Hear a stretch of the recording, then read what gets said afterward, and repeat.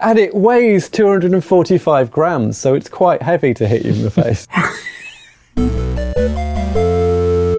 Welcome to Fraculous, a technology podcast for humans. Episode 321. Deleting stock apps, iPhone, SE, and digitizing the analog. Can we talk about the thing that's exciting me the most? What is exciting you the most, Jeff? That I will be able to soon delete the bloody Stocks app off my phone. There was that story, wasn't there? Oh my god, finally, Apple, you've got the hint. Why has it taken them so long? It's looking like it's not deleting, it's just removing the icon. Is that okay? Can you deal with that, Jeff? No, I think in a world, we all know that I famously have a 16GB iPhone and not a 64 gig. That's true. It could benefit you to not have. Every kilobyte counts. I don't have a watch. Why should I have a watch app on there? Well, I can see why the watch app is there. To market the watch. But it's there ready to go when you buy the watch. It makes it a lot easier.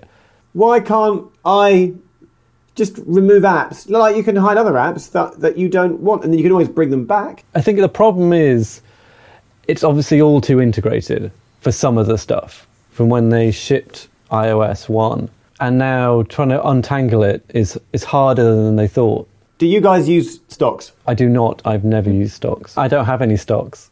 I was going to say to use Newsstand, but Newsstand became News, didn't it? So yeah, it's gone. Actually. What else is in there? Anybody ever use Compass, really? Oh, I do. I used that the other day. Someone said, which way's north? Got out the compass. And did you know that Compass now has a spirit level in it? No, I did, because I have used that, actually. I was on an escalator. I wanted to know what angle the escalator was at, and I suddenly realised that I could use the spirit level within Game Centre, I don't really use that. See, I would delete Game Centre in a flash. Yeah. And also Tips. Tips, yeah. Get rid of Tips. You don't need that. Let's get rid of that. I don't know. I'm not actually that fussed about them. Not just to be contrary, but I've got a little folder called Apple Crap, and I just put those in there and I forget about it. It's filed away on my third or fourth screen. The best Apple Crap folder I ever saw, somebody had signed it the poo emoji as the name of the folder. I thought that was my favourite.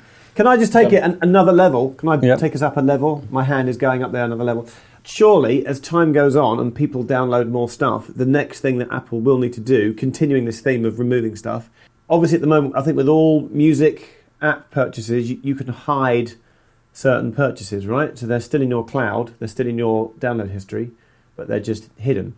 I think there needs to be a point where you can delete something from your iCloud purchase history, because when you then get up a list of things which you've hidden, previously downloaded, that list over time is surely just getting longer. I find that with Apple TV and video purchases, there's no way of deleting the stuff you're never going to watch ever again. I've got some free apps and free purchases. I just think I'm never going to watch you again. I don't want you on my list, cluttering up my list, and I wish Apple would give us the option to, even if it's like a triple dialogue box. Are you sure? Yes. Are you really sure? Yes. You'll have to download this again if you do, and we may have to charge you. Are you really, really, really sure? Yes.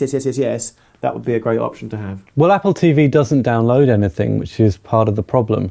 It just streams it straight down. So I can see why they leave it all up there, but it'd be nice to have the option to turn stuff off. Have you got one of the new Apple TVs? No, I've got the old one. I found out the other day on the new Apple TV, the Apple TV 4, with the new remote where you slide your thumb around. Some people are finding this disconcerting to use, but you can still use the old infrared remote on the new Apple TV if you get an old infrared remote. And you can now use the remote app on the phone, which is good, because when it launched, that didn't work. Yeah, it was ridiculous. And on your watch as well. Yeah, I don't use the watch app for it, but I don't use watch apps. I rarely use my Apple TV anymore, really. Yeah, it's good for some stuff, but I'm still struggling for a full-on use case for it. It's not a one-stop shop. It fits alongside a number of other things. But the Apple TV is a kind of all-in-one media hub for me. It isn't. Actually, we use Netflix on it. That's one thing we do on it, because it's the fastest Netflix account that's attached to my TV. It's much faster than TiVo. We use it for AirPlay video quite a lot. So if we've done some photos or videos during the day, throw those up to the TV, that's quite nice. But that's kind of what it gets used for. And occasionally, if there's a film they want to watch all the time, like Frozen, that'll be on there. You see, for us, it's our Roku stick instead now, which I've had for a couple of years, didn't really use very much. And then because of where we have the television now, we don't actually have an aerial. We don't have an RF connection from the roof to our television. So everything is over IP. Everything's over IP. How many frustrations does that cause you, David? Well, actually, relatively few now, mainly thanks to this Roku stick, because we've got iPlayer, 5, ITV Hub, Netflix, although we don't use Netflix, and Amazon Prime. And they're really our sources of content. The only thing it doesn't have is, which I still have my Xbox 360 for, is the Sky Player app. How frequently do you have to reboot your broadband modem / router, to keep all this kit running? I have power cuts here. I've got poor electrics in the house. So that's reboots for you. So it does tend to reboot for me, yes, unfortunately. I follow a Twitter account called Internet of Shit. Oh, so do I. I follow that too. Very funny. Okay, hey everybody, go and follow Internet of Shit. During the week, they picked up on a product which was basically a timer switch for your router that I guess, every day at 3:05 in the morning or something, it turned it off and it turned it on again. And I posted a comment saying, but what about a gadget to turn this on and off? And it's like, how far do you go? Like, what if that fails? I mean, I did think of just getting a normal timer switch and having it click off on one segment in the middle of the night. Right, exactly. And surely that's all you need. I went the other way, and I've got a backup internet connection and a router that load balances between the two. So I don't have to get up if the internet goes down. Of course you have, Will. It works well. I've got a next door neighbour who's got a public Wi-Fi hotspot hanging off the back thanks to their ISP. So when things fall down here, I just log onto their network there. That's your backup. Shall we move on to Apple stuff? Apple News. Apple News. So, Will, you, up until the point at which you got your iPhone 6S, you were quite happy with your 5S, weren't you? I was. I liked my 5S. It was full. It was just the right size for you, though, wasn't it? I liked the size. I didn't like the size of the 6. Whenever I saw it, I felt it was too big. That led me to think maybe I should get a 6 Plus. Because if you're going to go big, you might as well go even bigger. That's what I did. And it was the battery life of the 6 Plus that I was most interested in. Because the battery life of my 5S was getting pretty bad. And it was full. So I'd filled the 64 gig. But there is about 30 gig of photos on there, which I haven't managed to put into some archive system. So at the moment they get backed up every night to iCloud, which means that they're on the phone and they're on iCloud. If I take them off the phone, they disappear from the iCloud backup. And I should look into using Apple Photos and finding out how that works, but it was easier to buy a bigger capacity phone. Coming back to the screen size, now that Apple has announced the iPhone SE, which looks to all intents and purposes like an iPhone, 5 or 5S, but with all the gubbins and performance of the iPhone 6S, did you wish you'd waited? I don't wish I waited, because I would hit the end of life of my 5S. Initially, I thought with the rumours that it wouldn't have the specs it did. So I was a little bit annoyed that it did have all the latest specs, apart from the Touch ID sensor, which I think is slower. But I went into the Apple Store today to have a look at it. The first thing that struck me was how light it was. Yes, it is. It's too small, though. It's too small. Yeah. Now I've had the 6S, I'd find it very hard to go back. Have you got tiny hands, Will? My hands are quite big. Is it to do with hand size, Steady? It's more, I like to use my phone one-handed. That sounds a bit dodgy. I think I'm a two-handed person. Yeah. Yeah, no, I'm very much one-handed. And my biggest complaint about the 6S is how slippery it is. So without a case... It is slippery without a case, yes. So one-handed use without a case on a tile floor is always problematic. Okay, Will, if you buy an SE then, can I have your ridiculous add-on battery pack case thing? But that's the thing. Now I've got the case on my 6S. I mean, it's heavy. It is heavy. It comes in about... Actually, I worked this out earlier. I'll run the numbers by you. You do the math. The 6S and the case is 143 grams plus 102, which is 245 grams. Now, a 6S Plus is 192 grams, so it's even heavier than a 6S Plus. And a 5SE is 113 grams. So it's less than half the weight of the 6S Wow. with the smart battery case. Do you want to know a ridiculous but great tip that you mentioned the touch sensor there, because you said it was slower. So I read about a really great tip this week. So you can do multiple fingerprints. The idea is being you can assign any finger. Well, someone said what they've done is that they've added their thumb like 4 different times, and they think it's quicker because it's scanning for different positions of your thumb. Huh? I actually find the sensor on the 6S is too fast. So, you can't see anything on the notification screen. You have to get used to using the side button to activate your phone. Yes. Or you have to use your nail on your thumbnail down on the button. Otherwise, you're straight into the phone without seeing anything. I'm with you there, brother. And I'm never sure if everything I see in Notification Center is exactly what was on my lock screen. Sometimes it feels like there are things missing. There may not be, but that's what it feels like. I've had that feeling, yes. You could have sworn there was something else there. Surely you get it on your watch as well. I do get it on my watch, unless my watch is in Do Not Disturb. What does the SE in iPhone SE stand for? I think they said Special Edition. But it's a move away from numbers, which I guess they're going to have to do eventually with all of the iPhones. Because they've kind of done it with the iPad, and the MacBooks have no numbers. No, but they haven't for an awfully long time, though. Oh, don't get me started on the iPad. Don't get me started. I think mobile is different. There is the push to sell a new phone every year, and an incremented number does help with that. Yes, and I don't think that's the case with a MacBook or with an iPad in the same way. The other thing is the iPad Pro 9.7 inch, which came out as well. I have massive issues with this. Can I just? You go first, Jeff, if you've got massive issues. Oh my God! So it breaks my illogical mind. It hurts my head so much when people just with names and conventions and standards, and it's wrong. It's wrong.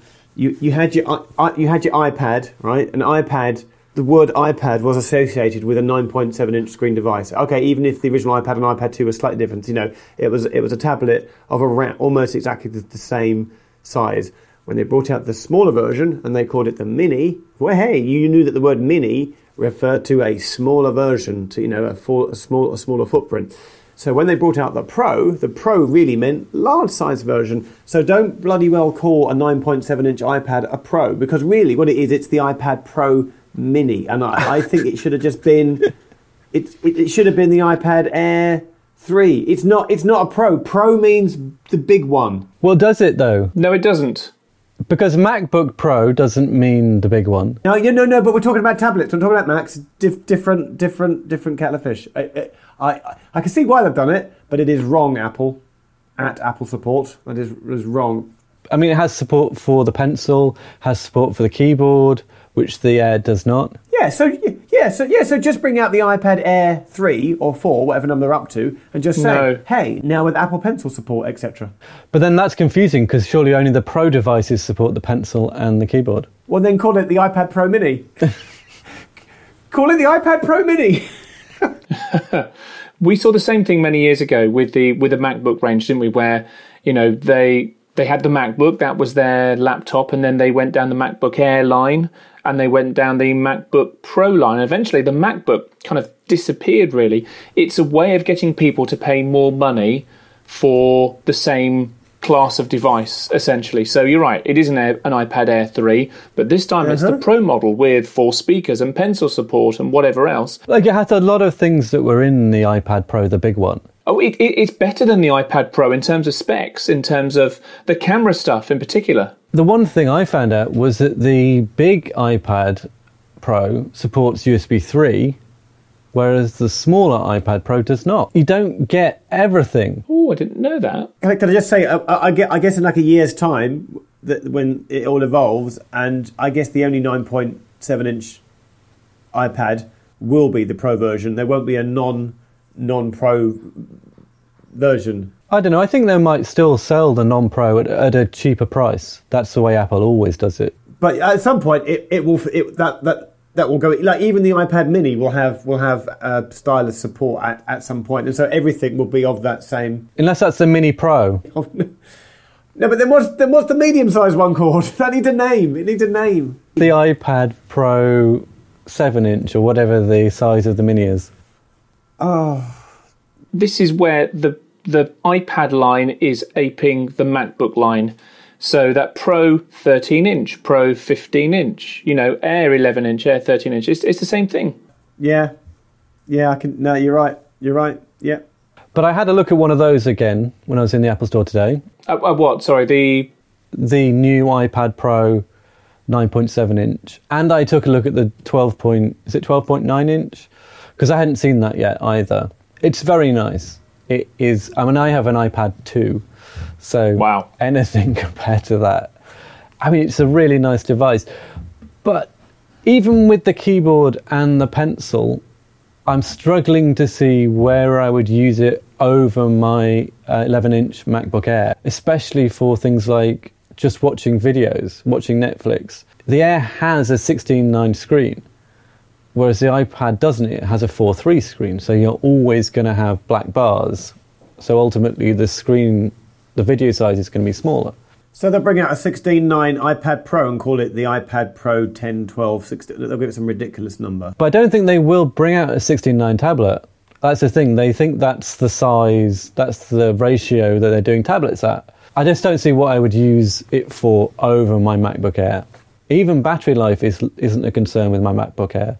Will, as a video editor, do you think the day could come where you could actually do your job as a video editor on an iPad? I can't see it. There's just something about using a proper computer for it. You can do good, decent enough video editing on an iPad. Is it professional level to the level at which I know you do stuff, Will, and you, Jeff? No, it isn't. But is it good enough for cutting some stuff? If you're a journalist filing a report or something, yeah, it's pretty good. Apps like Pinnacle Studio, hell, even Apple iMovie on mobile are very good, but they don't give you the power and flexibility that you have on a desktop. What if one day you had a tablet which had the processing, number crunching capability of rendering full HD video, and then the other thing you need is actually a mouse, and the mouse could, say, plug into the keyboard, which you now get for the iPad, and then you might have a setup which works. No. A mouse and a keyboard? Get away. I think there is no pointer support in iOS. And the other thing I found, actually, even with the keyboard on the iPad, so things like the Command tab works. You get a task switcher, that's quite nice. But you go into the settings app and you can't use the up and down, left, right arrows to kind of navigate through that. So they're still not quite there with integrating just a keyboard into the iPad. And I just don't know how they would integrate a mouse into there as well. It's very much a touch device. I tell you what though, if they come out next year with an iPad Mini Pro, I'm all over it. You heard it here first. I give you that name, right? Me. Yeah. How are you enjoying 9.3 and the slightly yellow setting after 10 p.m. at night? I've been using it. I've always had my phone... There's a setting in accessibility that allows you to overlay basically an opaque black screen on top of your screen. So it cuts the brightness massively. I found even at the lowest brightness in a dark room, the phone is too bright. Well, you mean at night when you wake up at 3 a.m. and you think, I'll just have a cheeky quick check of Twitter whilst in bed with all the lights out.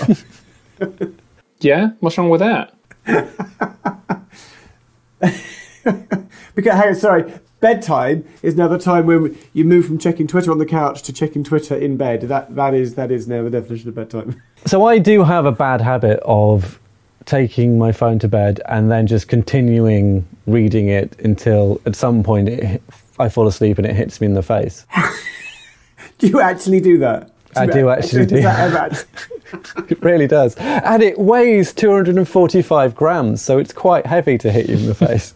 But I thought Night Shift might be the solution, but I still need to overlay the opaque screen to cut the brightness again, and now I'm basically just trying to not use my phone in bed. Jeff, how are you finding Night Shift? I noticed it when I was on the tube the other night, and that's how I knew it had gone past 10 o'clock. It's quite a good way of telling when it's gone past 10 o'clock now without having to look at the clock. You're like, oh, my screen's just clock. Oh, it must be past 10 o'clock. I need to start thinking about going to bed. It's a good indication to say, hey, your day is coming to an end. Yeah, it's weird when you wake up before 7. and obviously the first thing you do when you wake up at 6 in the morning is check your phone, and it's like, oh, it's before 7, so it's telling you what time it is, really. Have you put it on the really extreme setting, or have you got it kind of towards the middle? No, I've just gone for default. What's the really extreme setting? It goes really red. It goes red? It goes really red. Okay. But it affects the scrolling, so when you're scrolling through items on the screen, the red bits almost scroll at a different speed to the other bits. It's very weird. Dial it back. How about you, David? How have you found iOS 9.3? Well, I found iOS 9.3 an absolute pain in the arse, frankly. Oh yeah, you had the problem with Safari, didn't you? Problem with Mail for me. So what was the actual problem? So you can't click on links in emails. When you do try and, I say click, tap on a link to open it up in a browser, or even to copy that link to manually open it up in a browser, but wouldn't work, and it crashed the Mail app. And that was a real pain. And, I went down to, for a couple of different reasons actually, but I went down to the Apple store in Kingston, where I live, and there was a long queue there. There was a long queue of people whose phones had either been entirely bricked, their iPads had been bricked because they couldn't remember the Apple ID they first used when they registered it. I haven't seen that irate a queue outside an Apple store. Normally queues outside Apple stores are happy, joyous occasions, but that certainly wasn't the case. So when 9.3.1 came out, I was very relieved. And that's fixed the problem? Yes, it has. My phone, it works. Woo! That's kind of good. I know this is off topic. I had a Genius Bar appointment the other day in which they solved a problem. Would you like to hear briefly?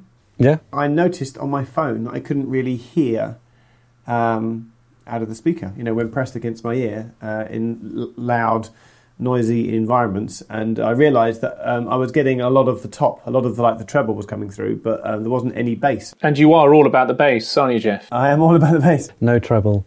So I took it I made a Genius Bar appointment online to the Bromley Apple store. And the guy went, oh yeah, no problem, we get this all the time. And I was like, what? And he disappeared. He literally went out the back for 2 minutes and came back, and he went, here, try it now. And he rang me, and boom, it was as if all the volume had come back. And he kind of gave me a slightly bald arm. So he went, oh, there's he said something like, you get a static dust build up, in the earpiece there, and you just kind of clean it out with a tool. So he basically went behind and blew the dust out of your earpiece. Did he get a tool? Did he blow it? Is it static or is it dust? I don't know, but he did say, no, we see a lot of these. So if you find that you can no longer hear the bass, of your phone call, that 1, try blowing on it. 2, take it to your Apple store. And they'll blow on it for you. They'll magically clean it out for you. Any other iOS 9.3 discoveries your side, David? Well, I know where you're going. Yes, there is one discovery which I have to doff my cap to BBC journalist called Nick Garnett. So this thing also came out, I think, relatively recently. This is the USB 3 camera connection kit. It's got Lightning on one side just there, and it's got another Lightning there and a USB 3 adapter just there. All well and good. And a number of times with my old connector, I've tried to plug things into my phone just to see if it works. And it says, oh, your iPhone isn't providing enough power, or this device needs more power. So this kind of powered version is meant to defeat that, and the fact that it's USB 3 as well. But only on an iPad Pro 12.9 inch. So this still works. It does work, but I don't think it works at USB 3 speed. Right, yeah, exactly. I think inside the port there are extra connectors on the 12.9 inch iPad Pro, because there aren't enough on a standard Lightning to give you USB 3 speeds. But anyway, I think this is interesting in a number of ways. First of all, the fact that, we're looking at daisy-chained Lightning devices, and with some of the rumours that have been flying around over the last few months about Apple doing away with a 3.5mm microphone headphone jack, seeing little daisy-chained devices like this, that kind of makes a bit of sense.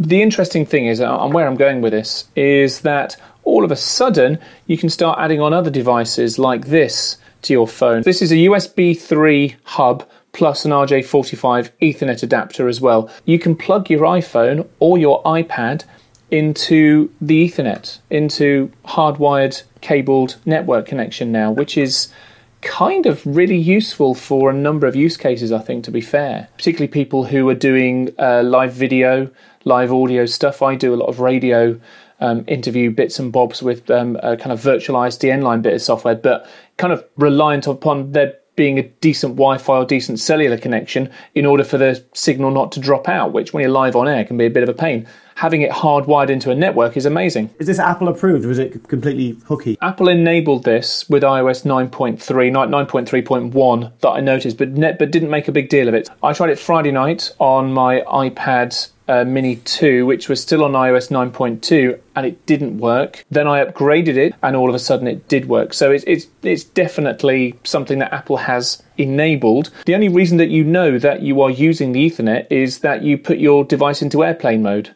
So there's no cellular, if applicable, and there's no Wi-Fi. So it's not an accident. Clearly, Apple has got a bit of stuff in there that is, giving it a virtual Ethernet port. It's getting an IP address. Again, that has to be a bit of software that's in the iOS operating system. There's no accident here. This is deliberate, and I think this is part of the proification of the iPad line, if I'm honest. There are some stealth devices that work over the camera kit, but Apple won't tell you which ones. It's a case of buying the adapter and plugging it in and seeing if it works or not. So I've been using the Samsung HDX1 wireless 2.4 gig microphone kit for the last few days, and that works an absolute dream over USB. And that's interesting that it works with iPhone, iPad, as well as laptop. Probably some other camera bits and bobs as well. I think, for less than £100, absolute stonking bit of kit, and the sound quality is very good. I hadn't had any dropouts either, although I know some other people who have. Very useful. I mean, I guess this is also part of making an iPad more like a laptop, because there is no USB port on an iPad, and there probably never, ever will be. There is with one of these. But there is with that, but then it's all a bit clunky. It's a bit like the new MacBook, which only has the one USB-C port. Will, don't you dare say that's like, I don't like that. Because when that came out, I was totally dismissive. And you're like, no, Jeff, no, it's the future. I'm totally down with it. So don't you dare say now that you're not down with it. Well, at the moment, I'm not down with it because it doesn't support Thunderbolt. And in the future, Thunderbolt will run over that USB-C connection. I'm not sure about the single port, unless you've got... That is completely the opposite to what you said when it came out. I can verbatim remember you telling me how you were right and I was wrong. It depends what you're using it for. I wouldn't want it on a video editing machine. I would maybe want it on a general machine that's just used for Netflix and email. No, to defend Will there, this was a conversation we had when the MacBook came out. Is it a beautiful little bit of kit, minimalist, all the rest of it? Yeah, definitely. Is it a heavy lifting video editing or whatever, content creation powerhouse that you want to plug drives into? Absolutely not. So should we move on to Jeff and digital tapes, or analog tapes, in fact? Digitizing analog tape. As if by magic, I happen to have one right here in my hand. Look at that. Do you have a pen to go with it? This is a TDK limited edition. It comes in like a clamshell style case, and they cost £1 more. I had a white one and a black one. They came in as a white shell and a black one. I don't know what I did with the white one. For those of you that haven't seen my video, which I think is you, Will, would you like to know my story? I've seen it. I want to explore the backstory. Oh, you watched my video? I did. Thank you very much. Yeah. Gosh. I watched it. I commented, Jeff. I saw your comment, David. I didn't reply because I thought, no, I'm not going down that road. What do you want to know about the backstory, Will? What was your inspiration? Where were these tapes that then led you? So the inspiration came from my other half's father, who, when we moved house last year, said something along the lines of, "What the bloody hell have you got in all these boxes then?" as he was like lifting them up the stairs as he helped us move. And you thought, good point. And I thought, yeah. And I found a lot of old 3.5-inch floppy disks, a lot of old mini disks, some NAB carts. If you know what a NAB cart is, go type that into Google, people. And many 90-minute, almost exclusively TDK. I think I was a brand snob, cassette tapes. And I thought, I cannot just throw these away. I must digitise them. What kind of content was on them? Was it music? Was it radio? Was it your own personal thoughts? The majority, sadly enough, and I'm gonna have to admit it, otherwise David's gonna mention it anyway. I did student radio when I was 18, and I'd recorded every single, and I do mean every single student radio show that I ever did. But that is worth keeping. Yeah, no, they're kind of fun to listen back. I imagined you had like recordings of the top 40. No, I did. I taped every single Radio 1 Sunday night top 40 show in 1987 or 1988. I've got those all. But what's great, this is the great bit, is it's the songs. Like, yeah, I remember the songs. It's the bits in between the songs. So there's the adverts, not on the BBC stuff I taped, but and then the news is all like the news clips, the news archives, because a tape would run on. You get the top of the hour news, and it was all talking about Thatcher and Gorbachev and all these old news events from like the 1980s. It was great. There's one guy who went through his VHS collection from the 80s and cut out all of the programs and just took the ads and uploaded them as a single chunk of file of ads from the 80s. Oh, it's amazing. Yeah, it's a beautiful piece of history, and historians in years to come will love the fact that he did that, and he's kept it all. Yeah, you saw the point I made in my video. I took 158 cassettes.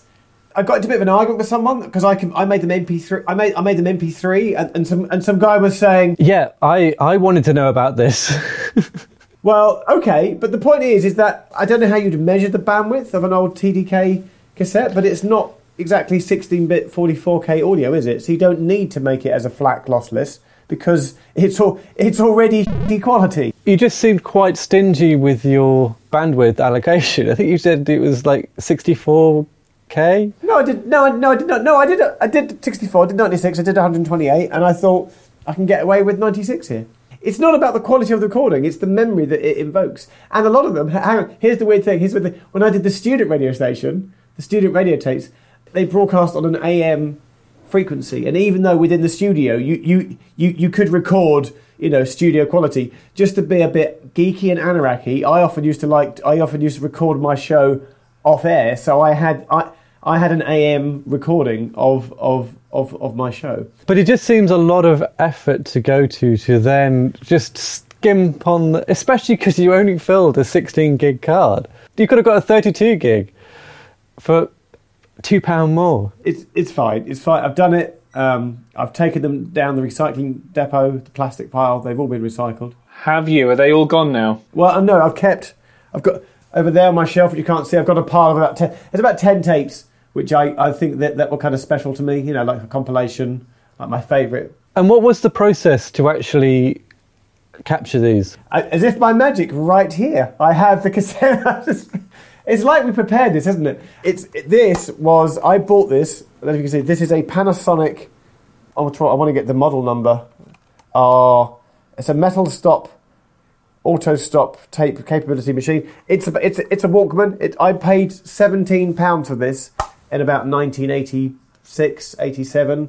I bought it from a hi-fi store in Godalming High Street, and it takes 2 AA batteries, and it's just a 3.5 headphone out. So you literally just put that into your computer? I have a mixer, but I do other things. I put it via my mixer. My mixer goes into my PC. I would get up most mornings, and about 8 a.m. in the morning, as I caught up on all the blogs and Twitter and had a shower and stuff, I would do just one 45-minute segment every morning, and then at sort of 9 o'clock go right done. And then I just do that. I did that every day for several months of my life. Apart from transferring these into 2016, did you do any metadata logging on there as well? Sorry, this is a really geeky question, but do you know what's in them? Yes.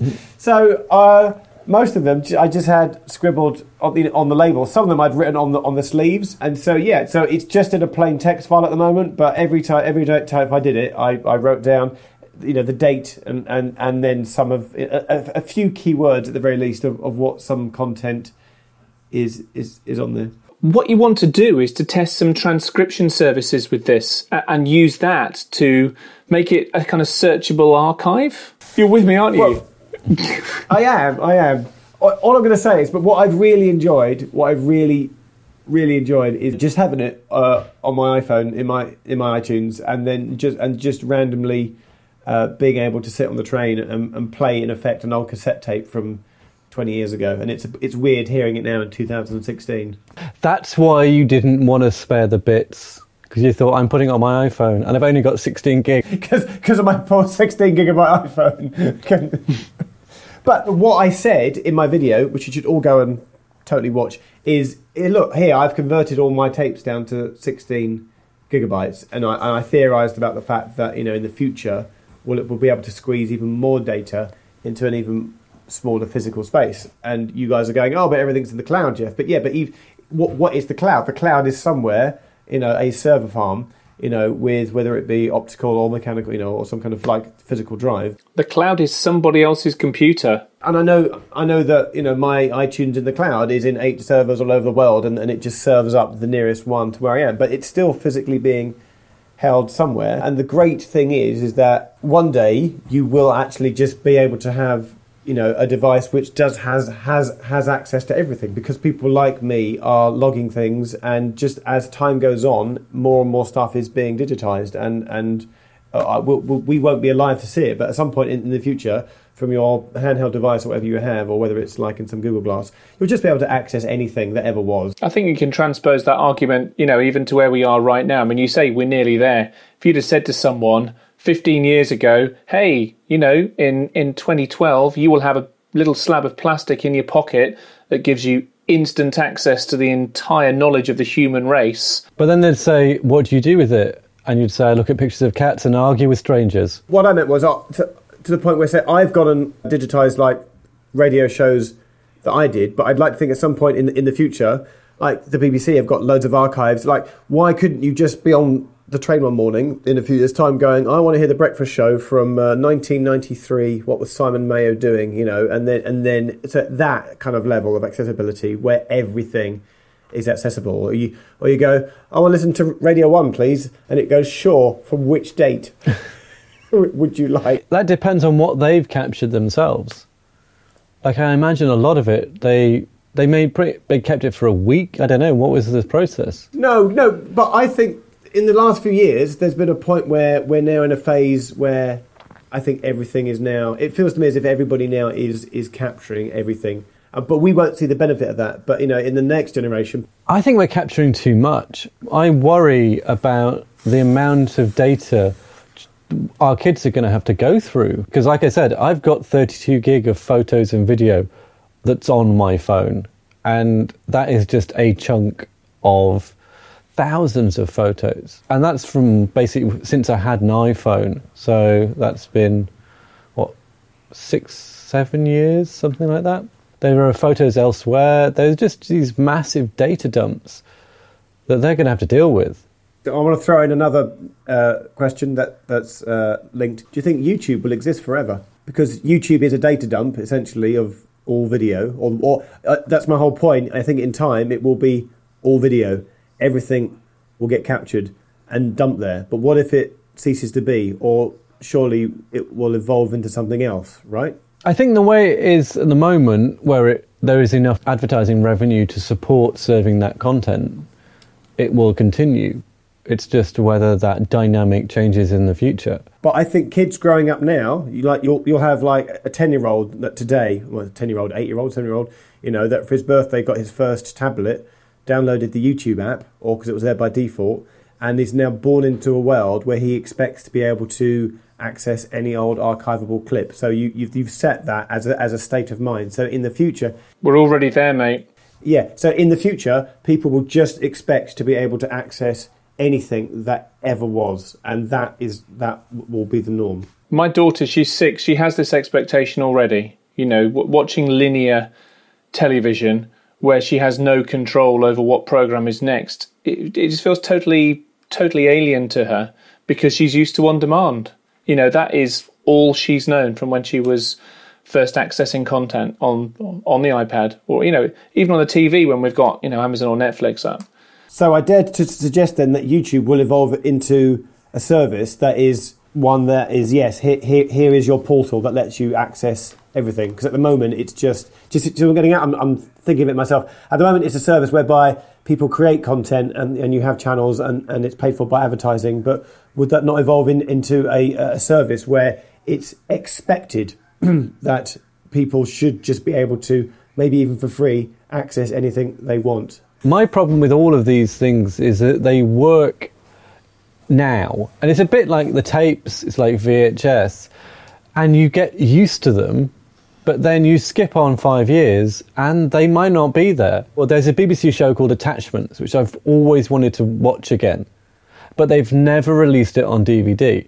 But you can buy it on eBay on VHS. For a series about the early days of the web, bizarrely, it's not available on iPlayer, it's not available on the BBC Store, and currently is only available on VHS on eBay. And so I was looking into buying it on eBay, and then I thought, hang on, I've not got a VHS player.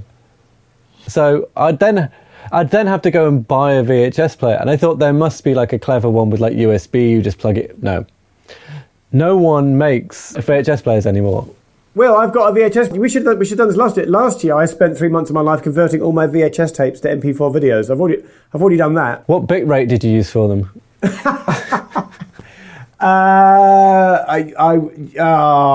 If you really want to know, I could look it up, but let's save that for next time. But that's my point, is that you can get used to being in a certain time and everything being accessible, and you literally spin on 5 years, and you can no longer access stuff that you just took for granted. Well, the JPEG photo format has been around, I want to say, since 1990 now, so 26 years, and JPEGs are still all readable, right? But if it's stored on those big black cards with silver contacts on, I think it was called Smart Media, can you find a reader for that now? On eBay I can, yeah.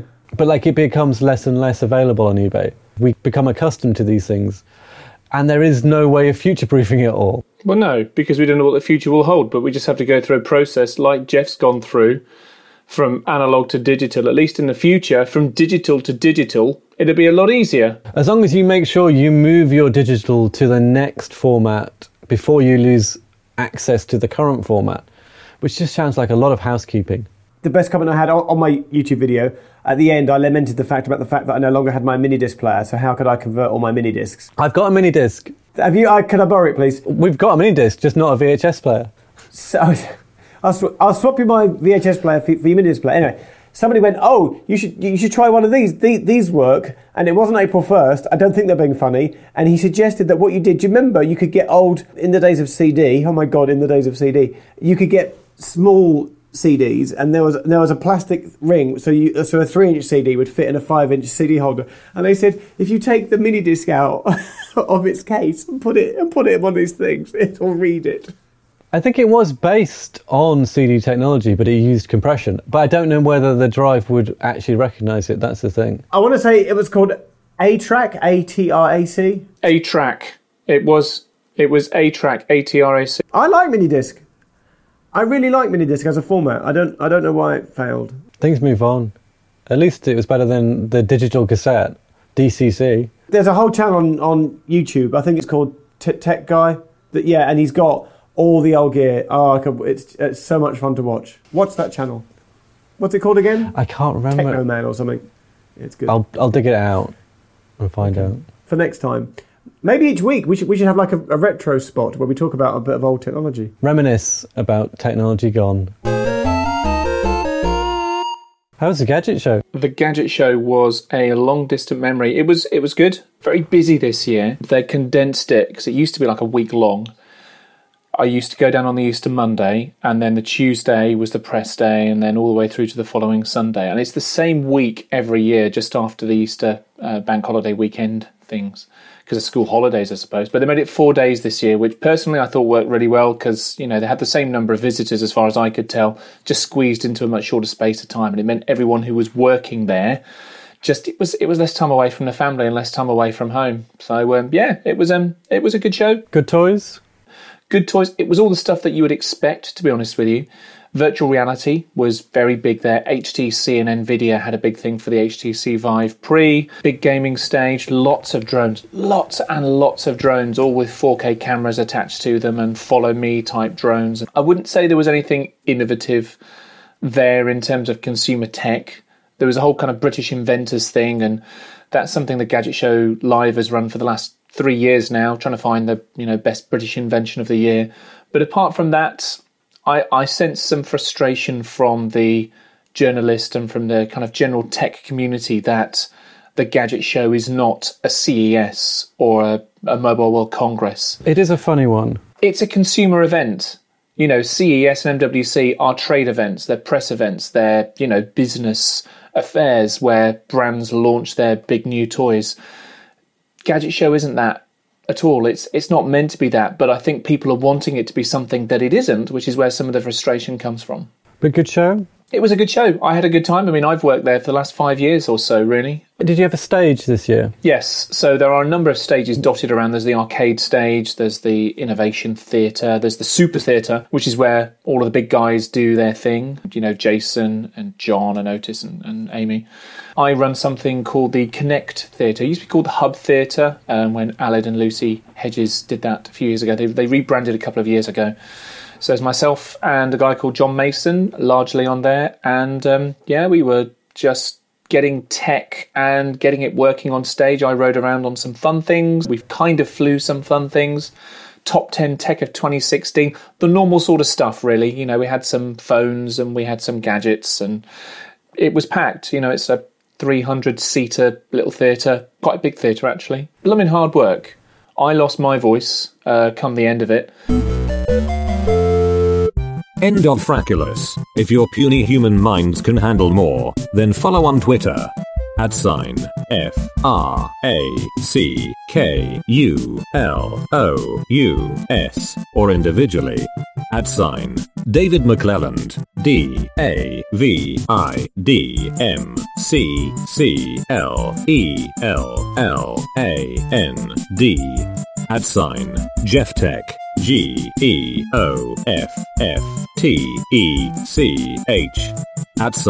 @Will Head. WILLHEAD. Email your brains to hello@fraculous.com. Hello Tosh, got a Toshiba? But Jeff, talk to me about losing your voice, because when I last heard from you on Friday night, you were pretty hoarse yourself, and there's a big story behind that, isn't there? I led 21 people around the Tube network for the third year in a row, annual event, to get to all the stations. And so I was like the maestro for the day, you know, saying to people, change here, up these escalators. And so for 19 hours we were at it. And at about 2 p.m. in the afternoon, it started to croak. And by 7 p.m. it was like, and I could hardly talk at all. And then I didn't say much for about an hour. And then you must have seen a very croaky periscope I did on an overground train. I missed all of your periscopes that day. Every time I tried to join one, you'd finished. No way, I did about 4 or 5. My voice is only, I'd say it's about 90% now. Can you hear? It's a little bit of a husk to it, but it's come back. I also missed you by minutes in Walthamstow. When I got to Walthamstow, we were in the bus station. I'm thinking, do I just text Will and go, I'm in the bus station? But then we got a bus within 5 minutes. I just left the shopping centre by the bus station. I only found out when I got back. So yeah, that was all good. So I did my annual jaunt around the Tube. David, I think you should come next year. Do you know what? If I had have known that you were doing it, and, you know, I've only been dipping in and out of social media out of necessity, really, this last week or so. So it completely evaded me that you'd done it. I would have loved to have done it. I think we need to put your name down for next year. So this is charity. Oh, totally charity, yeah. I don't want to go into specifics, but, you know, because some people obviously raise more than others. But the rule is you can't come unless you get yourself up a Just Giving account. And between, 26 of us, we got just over £17,000, which I think is about £500 per person. That's incredible. So I was like, well, and everyone picks their own charity, but, you know, we got $8,000 the first year, $10,000 last year, $17,000 this year. That's amazing. How do you know your way around the Tube network, Jeff? I've done it before. It's not my first time. Why did you spend so much time on the Tube network? What would qualify you for an event to walk around the Tube? Is what I'm getting at. Is there something specific you're asking here, Will, that I'm not getting? Did you hold a world record at any point that was related to the Tube? Twice I've had that record to do it in the fastest time possible. What does that entail, Jeff? Visiting all the stations. You don't have to get out at every one, but just you pass through them on a train, and you do it as quick as you can in one day. I was in the 2014 Guinness Book of Records. Yes, I was. Wow. So tell me what the world record is at the moment. Now it's ridiculous. So when I held it, it was 16 hours, 20 minutes. Then somebody shaved 6 minutes off it, got it down to 16:14. Wow. Someone's now beaten that, and it's down to like 15 hours 45, which... So there's me and a team of us that study this, and we're thinking that's pretty damn impossible to beat. What does it come down to, really? Is it chance on the day? Is it your route? Yeah, all of it. So making the right decision if something goes wrong, running fast enough along a street, to get to a station to make a connection, not having anything break down. But sometimes a late running train can sometimes help you out. Because say if there's a gap of 10 minutes, and there's a train due at 00 and a train due at 10 past, and you get there at 2 minutes past, and normally you get the 10 minutes past train. What if the 00 train was running 2 minutes late and you just got it at 2 minutes past, and so you made an instant connection rather than having to wait, and that then helps you further down the line and maybe make up an extra train. So I've known people that have benefited from late running trains. And a couple of occasions you have to get a bus to make a connection. And if you wait 5 minutes for a bus, that slows you down. If you run outside the station, a bus is just, instantaneously there, then that really helps you. And how does it compare to walking it? What was the time for walking it? So the world record, if you do it as fast as possible, you're looking at around 16 hours.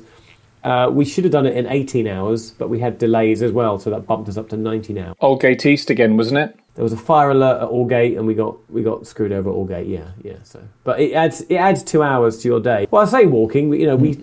We did jog a little in some places, but at a brisk walk, it adds 2 hours overall to your total time.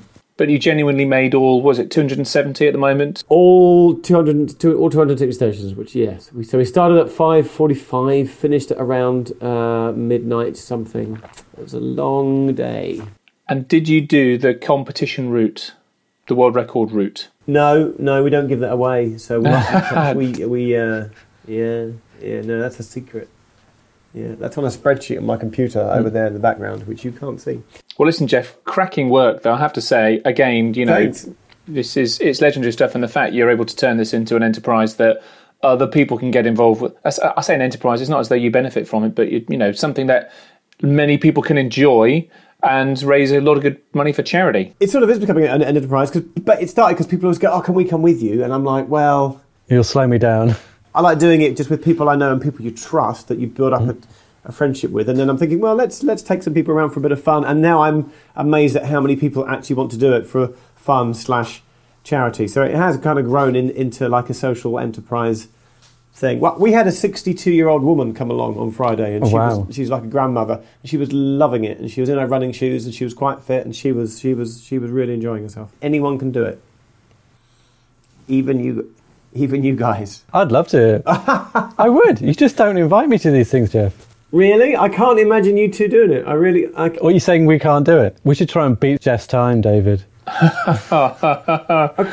Okay. See, no, okay, hang on. But this is the thing, right? When you initially tell someone about this, they look at you like you're absolutely that crazy. But what I have inadvertently done, I feel, through a presence on the internet and YouTube and stuff, is I've sort of made it more socially acceptable and, as I say, like an enterprise. And the fact that you two are now going, yeah, we could do that. I'm like, Jesus Christ, if I can win you two round, then I can win anybody round. I knew about this record before I met you, Jeff. But you would have never have considered doing it. Well, I kind of thought about it for 5 minutes. It's a great thing to look at a tube map and have it all ticked off and go, yeah, like, I've done that. People live in London their entire lives and they never go to Mill Hill East. I look at a map and I think... I can tell you what's at Mill Hill East. It's an Asda, is what's at Mill Hill East. It's a giant supermarket. How many of you just sat on the Northern Line and thought, what if I just got this train to Mill Hill East and not to High Barnet? What would happen? I'd be late. That's what would happen. Yeah. I've sat on a tube and I've tried to memorise the entire length of the Jubilee line station by station, trying to remember the order of them. Stanmore, Kingsbury, Queensbury, Canons Park. I trust you completely that you know that, but that's about as far as I've got. I was really bored and I think we were stuck somewhere around Southwark that day. Yeah, I can do all lines apart from the district line because the eastern end up where your Dagenhams and Hornchurches are, that gets a bit tricky.